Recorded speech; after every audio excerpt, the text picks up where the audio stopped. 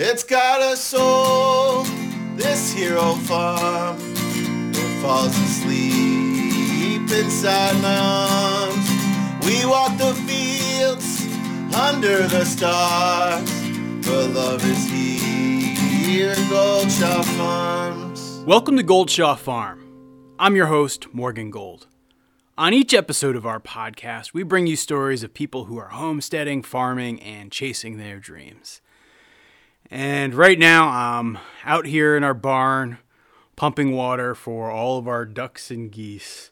You know, when you have waterfowl, you spend a lot of time dealing with water. And that goes double when you're like us and you don't have a pond or a lake or some other body of water. On our farm here, we have what's known as a farmstead. It's not at the type of scale where we can derive our sole income from it, but it tries to turn a profit. I know I'm not alone. I know that there's a community out there, a community of people who are working day jobs, working hard to establish their farms. I've really cherished making connections and friends of people who've been doing that. I think I've said this on previous podcasts. In fact, I'm finding one of the best parts about this podcast is that I get to step back and have an intentional conversation with somebody who is either doing what I want to do or doing something very similar to what I'm doing right now. And there's been just a lot of great lessons for me in that experience. Today's episode is really all about a conversation I had with my friend Jason Smith. You guys know Jason Smith, right? He's AKA the Dancing Farmer. He has his own podcast. He does his own YouTube videos all under the name of Cog Hill Farm. And Jason's just a fun guy, just a clever guy, really creative, really funny. And he is one of those people who definitely marches to the beat of his own drum and is very committed to doing things that are the right way for him, even if it's not necessarily the right way for everybody else. So yeah, Jason Smith's a great guy, and I had a great conversation, so give it a listen.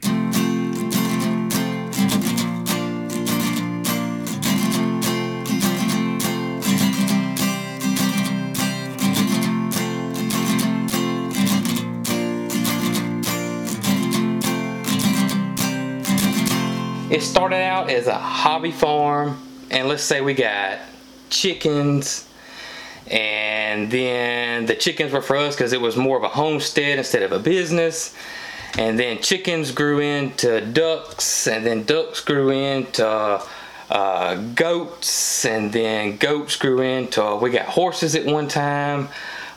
So then it just kind of just kept evolving. And then what happened is we saw an opportunity to start raising meat chickens for profit.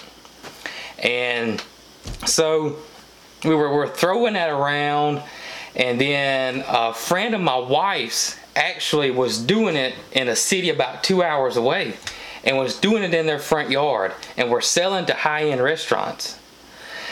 And so we went over to her place to see her set up, and seriously, she had 3 Joel Salatin tractors in her front yard in a very urban area. So it wasn't like in the country at all. And we were like, you know what? I think we can do this. This looks very simple. And so we got back, we started looking at equipment, and we decided to make the investment, get the equipment. First we sent out an email and messages to a bunch of our friends, a lot of people we thought were foodies in our area, and we're like, look, we're thinking about doing this. Would you pay this much money for a chicken? Because we're doing it at $4.25 a pound. So would you pay that much money for a meat chicken? And we sold 25. Our first order. And we were like, hey, if we can do this every 8 weeks, then the equipment will pay for itself in a year. So yeah, and that's what we did, and that's when the business part started evolving and the hobby part started going down, and then we're looking more how we can make money instead of how we can spend money on the farm. And that's kind of how it happened. And then what was really awesome that what happened is after we did that, we have been doing it for about 3-4 months, the girl that we went and visited called my wife and said, hey, look, have y'all bought any equipment yet? Me and my husband are getting a divorce and we're not doing it anymore. Of course, we've already bought the equipment. And so we were like, well, we talked to her. So then what we did was we contacted her clients, and that's how we got the caterer, food truck, and restaurant that we got now, and we no longer sell to the public. When you started your hobby farm, was that always your plan? Like, why did you start a hobby farm to begin with? We actually lived in the city, and I say city, we actually live in Valley Grande, Alabama, which is about 15 minutes, and the next biggest city is Selma, Alabama. Selma is about 20,000 people, so that's the biggest city. But that's where we lived. We lived in town in Selma, and then crazy story is we started wanting to move out of the country, out into the country, into the Valley Grande area, which is a big rural area. And so we're looking for land, and we've been looking for a few months. My mom calls me and says, hey, I think I have some land that I didn't know I owned. And we're like, that's crazy. How do you have land that you didn't know you owned? And so what had happened was my grandmother had passed away. And there's an old family cemetery that dates back to the 1700s. And it's actually behind my house. And so Mom, when my grandma passed away, she never got any paperwork. She never got any paperwork on any land or anything, so she just assumed that the state got it. And so, but what had happened was 5 acres, and so the cemetery is like a third of an acre. So my grandmother had turned the whole 5 acres into a cemetery because you don't pay taxes on a cemetery. And so there was never any paperwork. So it was 5 acres of land. And so that is how we got our property. We had to go back and change it back to, because you can't build on the cemetery, so we had the survey done and get it all fixed. But that's how we got our property. So then we moved from the city to the country, and we'd been living there for, I don't know, maybe a year. And then we decided to get chickens, and our first chickens we got were Bantam chickens, and this was probably 14 years ago. And we got Bantam chickens because we didn't want big chickens, and it just grew from there. It just you know how it is. You get a chicken, then you got 30 chickens, and then with ducks, and you got 30 ducks, and it just keeps growing. But that's how we got it. That's why I said it's just evolved over a 14-year span to what it is now. Over that time period, I mean, you didn't grow up in like an agricultural household, so like you've learned everything kind of along the way. Yes, everybody in my entire family, uncles, my dad, brother, cousins, everybody's an electrician but me. I'm not an electrician. So yeah, that's it. And plus too, a lot of people think that the farm is my full-time job, but it's not. I still work a regular 7:30 to 5:30 full-time job Monday through Friday, and the farm is what I like to do. And hopefully one day the farm will be my full-time job. I know that feeling, man. I'm kind of in the same place.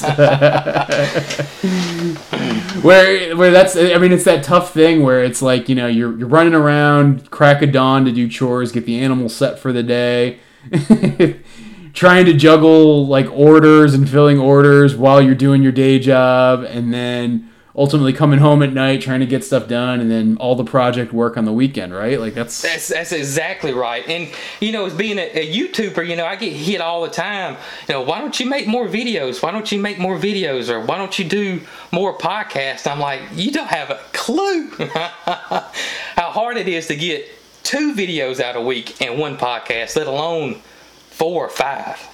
Because I do everything on the weekend. How do you balance it all? Like, how do you manage your time in a way that you're able to cover that much ground? Because I mean, that's a lot. It is a lot. It's tough. And I tell you, like, I get up early in the morning, and then I found too, getting up early is big. It really is. If I can get up at 5 and I can do an hour and a half worth of stuff from 5 to 6:30 before I go to work, man, that helps a ton. So that's one thing that I do. Then I go to work, and then when I'm at work, on my lunch break, I'll edit YouTube videos on my lunch break. And then I get off, and then I come straight home. We usually eat dinner, and then we'll do the evening chores. Plus, my wife doesn't work. She's here. She's here all the time. So she does a lot of stuff too, and so that helps out a lot as well. But I get home, I do the evening chores, then she'll go to bed, and usually I'll just hang out in my studio office till 11:30. Editing videos or doing podcasts or making an Instagram video or whatever, and then it starts all back over again the next day.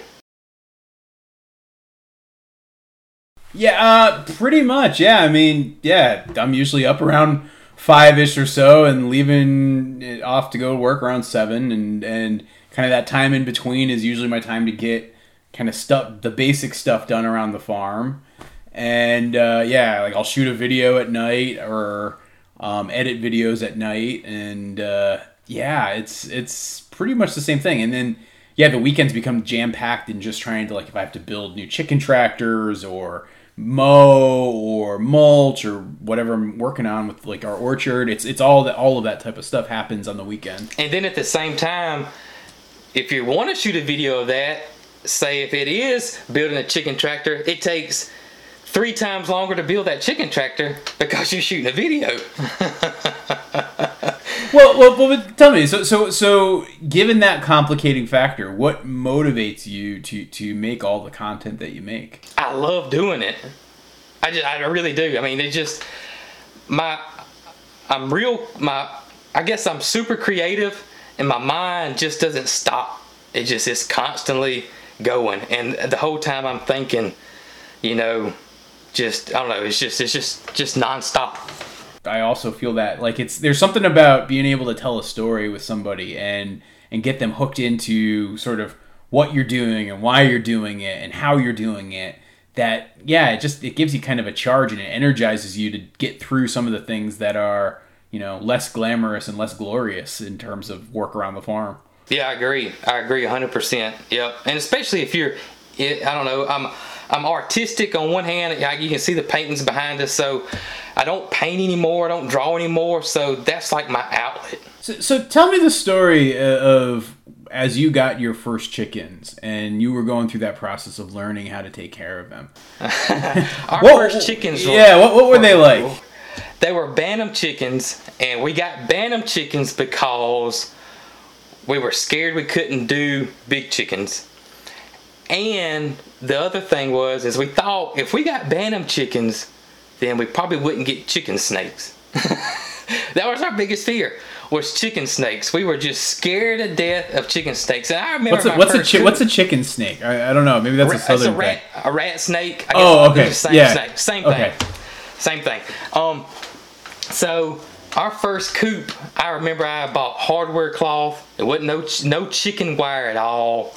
And I just made it just foolproof, and we wanted the pretty cute chickens. We didn't care about eggs. It was just, we were going to raise, I think we had 2 Seabrights, golden Seabrights. Then we got a couple of Silkies, and then we got 2 Frizzles. That was our first chickens. And of course we got a chicken snake or a rat snake.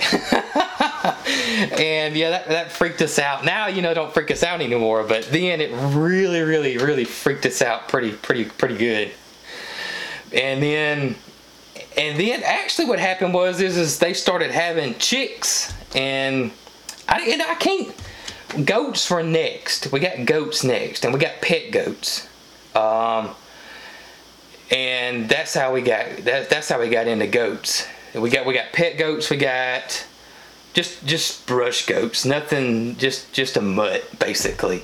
And then we started going to these auctions, and then we bought a male Nubian goat that was a buckling. He was a little baby, and that was our he was our baby. His name was Earl. I don't know if you heard the podcast about Earl or not that I did. It was about a year ago, I guess. But Earl was a male Nubian goat that we got, and he was bottle fed. Plus Nubians are friendly anyways, And he was a wether, and he was bottle fed, and he was a Nubian, so he was like a dog.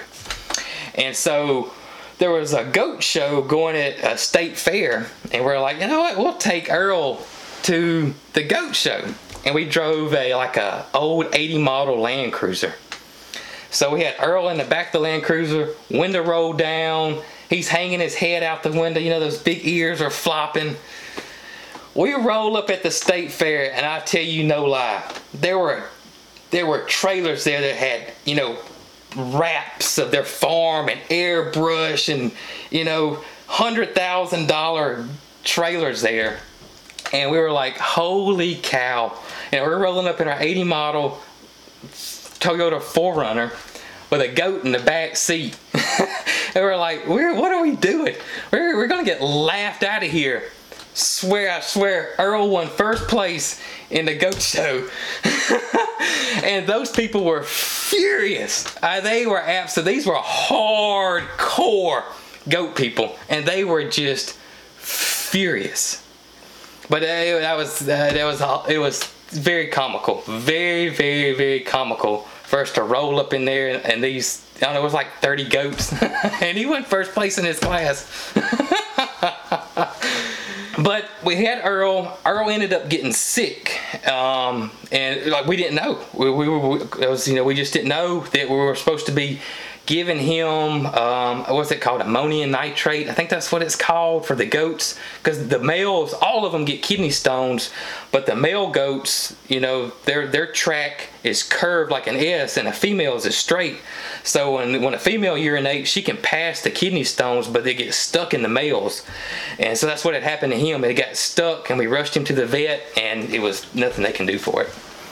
And then when Earl passed away, that kind of, we were kind of on the decline with goats. And then we had our daughter. She cared nothing about goats, and she was all about horses. So we sold the goats and bought horses. Actually bought 2 horses. So you know, as you go from like a transition like that, you know, and you have something sad where you like lose an animal, you know, for people who haven't experienced that before, what's that like? It's tough. It's really tough. And especially, I always tell people that, you know, if you follow my channel, you know, it's always happy, happy, happy, happy. And I don't usually post anything sad at all, but I talk about it on my podcast a lot. But, you know, you don't ever become numb to it, because, you know, we're going to have things that die. It's going to happen. And it's something, you know, like Earl was really tough. Earl was tough. Earl was pretty darn tough. And we took him to the University of Tuskegee Vet, which was a 2-hour drive. And that was a long 2 hours back. It really was. It really was. Plus, too, raising a child on the farm with the animals, you know. Luckily for us, we've taught her from day one the difference between, you know, food and pets. And so she has no issues with that at all. But when a pet does pass away, you know, she's got a favorite chicken or a favorite duck. It's tough sometimes. It's tough. It really is. And I guess a lot of people don't experience that like we do. Yeah, no, I mean, that's one of those things where, you know, you think about farms, right? They are such centers of life where you constantly have new animals being born, things growing and coming.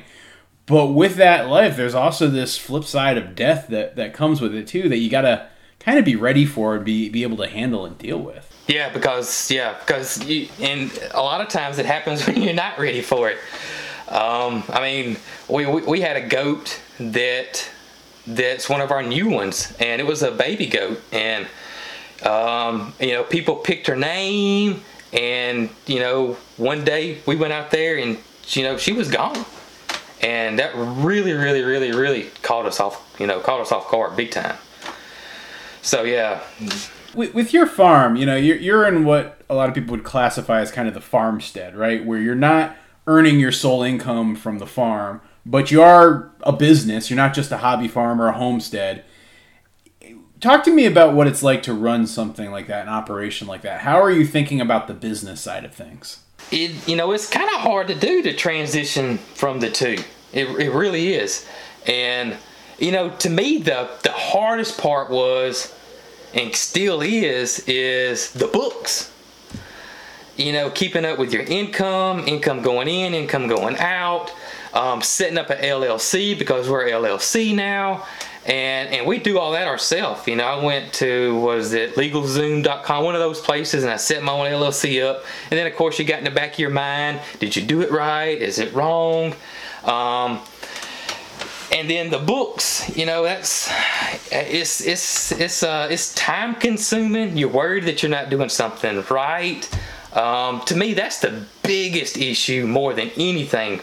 Is keeping up with the books more than anything. And maybe eventually we may have to pay somebody to do that. I mean, I hope not, but right now we're not. But it's to me that's the biggest transition between the hobby and the business side, is just keeping up with everything. Because, you know, you're used to going to Tractor Supply, and if you need a feeder, you just buy a feeder and you throw the receipt away. But, you know, now we're trying to, you know, keep the receipts, you know, just keep everything, keep it all. Right. And sort of how you balance that income with expenses, and, you know, recognize how your income ultimately gets taxed. And so kind of being able to leverage that purchase. I mean, there's a lot of things that you have to consider and think about when you're running it as a business. It is a lot. It really, really is. And especially when you got different incomes coming in too, because, you know, I mean, we got our YouTube money, we got our t-shirt money,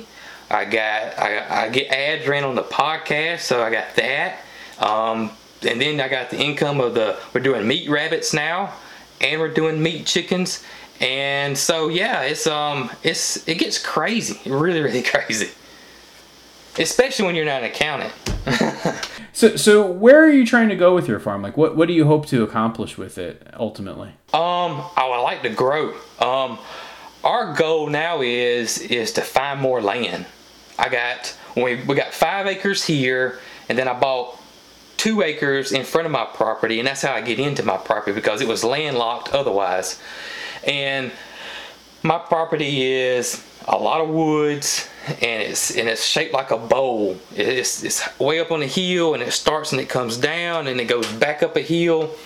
It's a lot of wetness, and especially the bottom of it is really, really wet down there. So I got a ton of challenges with my property. So we would like to expand. I think the market's there in my area in this area to expand.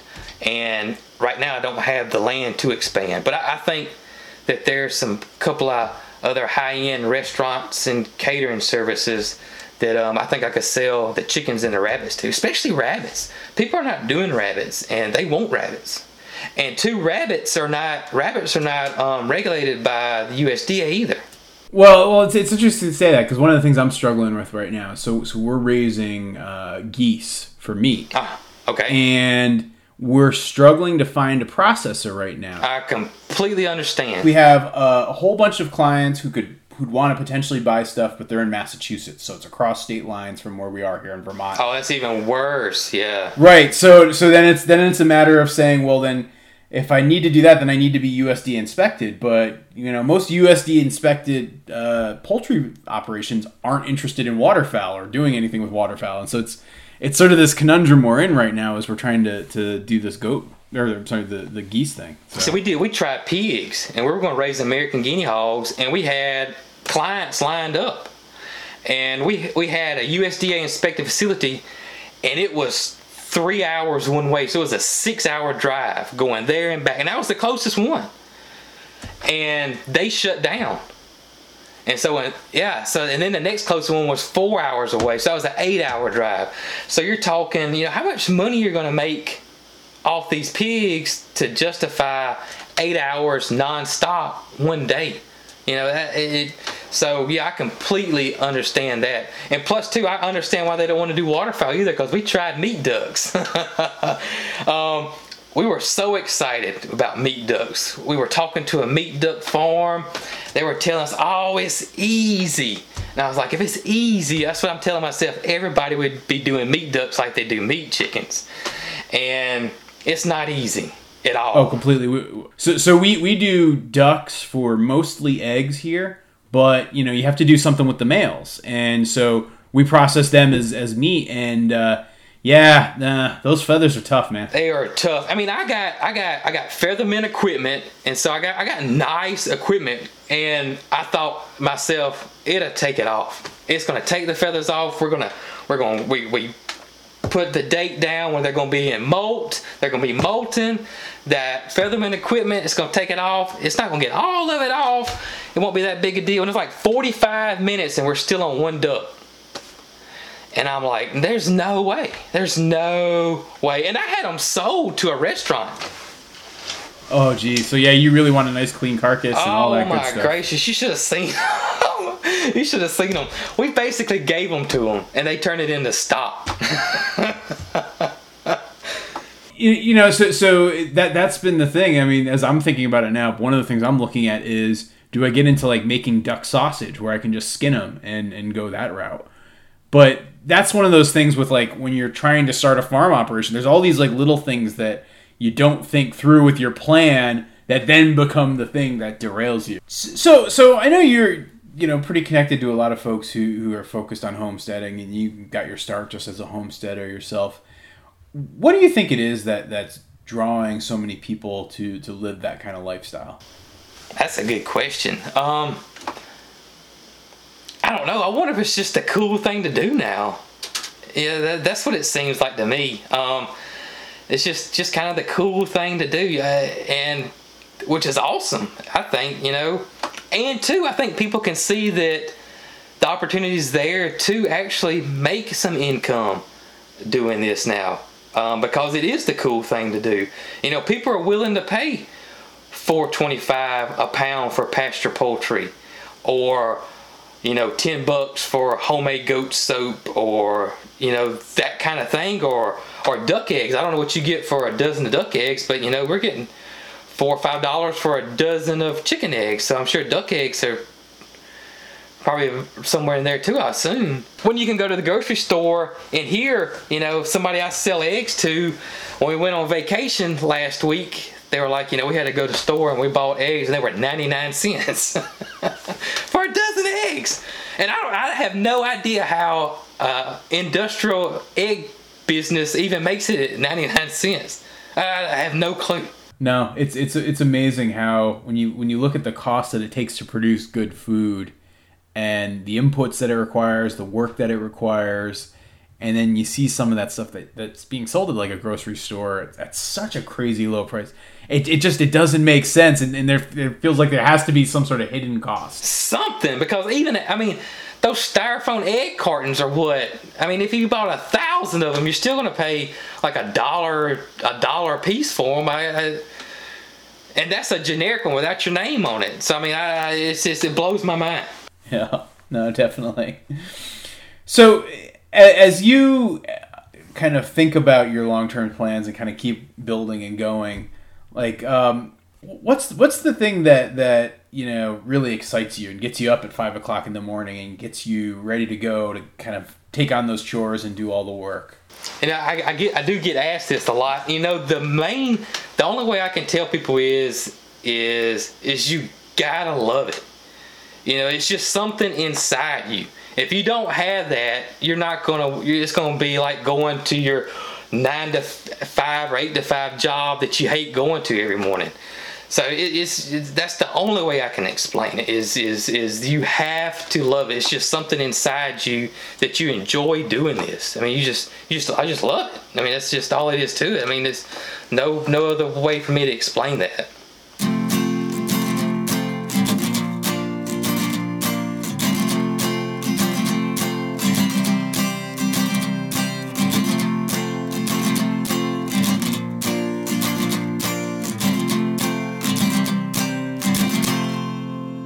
So yeah, that was my conversation with Jason.